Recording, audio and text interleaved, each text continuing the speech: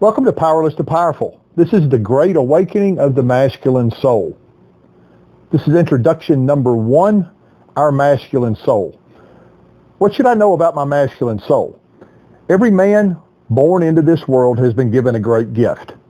This gift costs us nothing, but its value is everything. It is given to us by our Creator in an instant, but it can only be recognized over a lifetime. The gift is surrounded by mystery.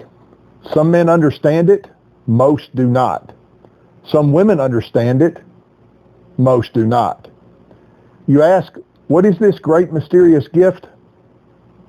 On the 5th day, God said, let us make mankind in our image, in our likeness.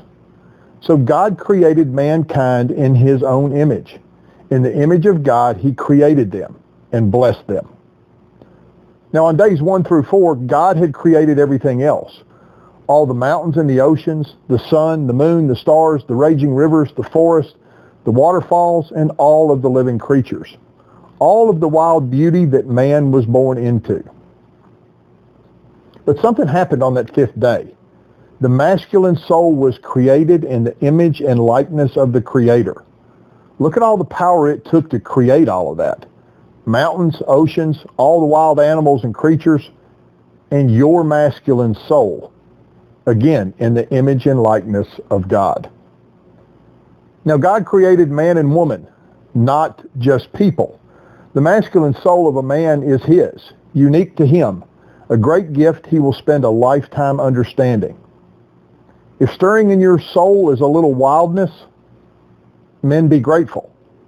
If stirring in your soul is a desire for adventure, men be grateful.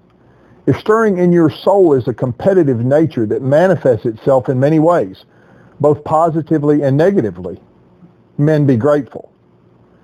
If stirring in your soul is a power that confuses you, men be grateful.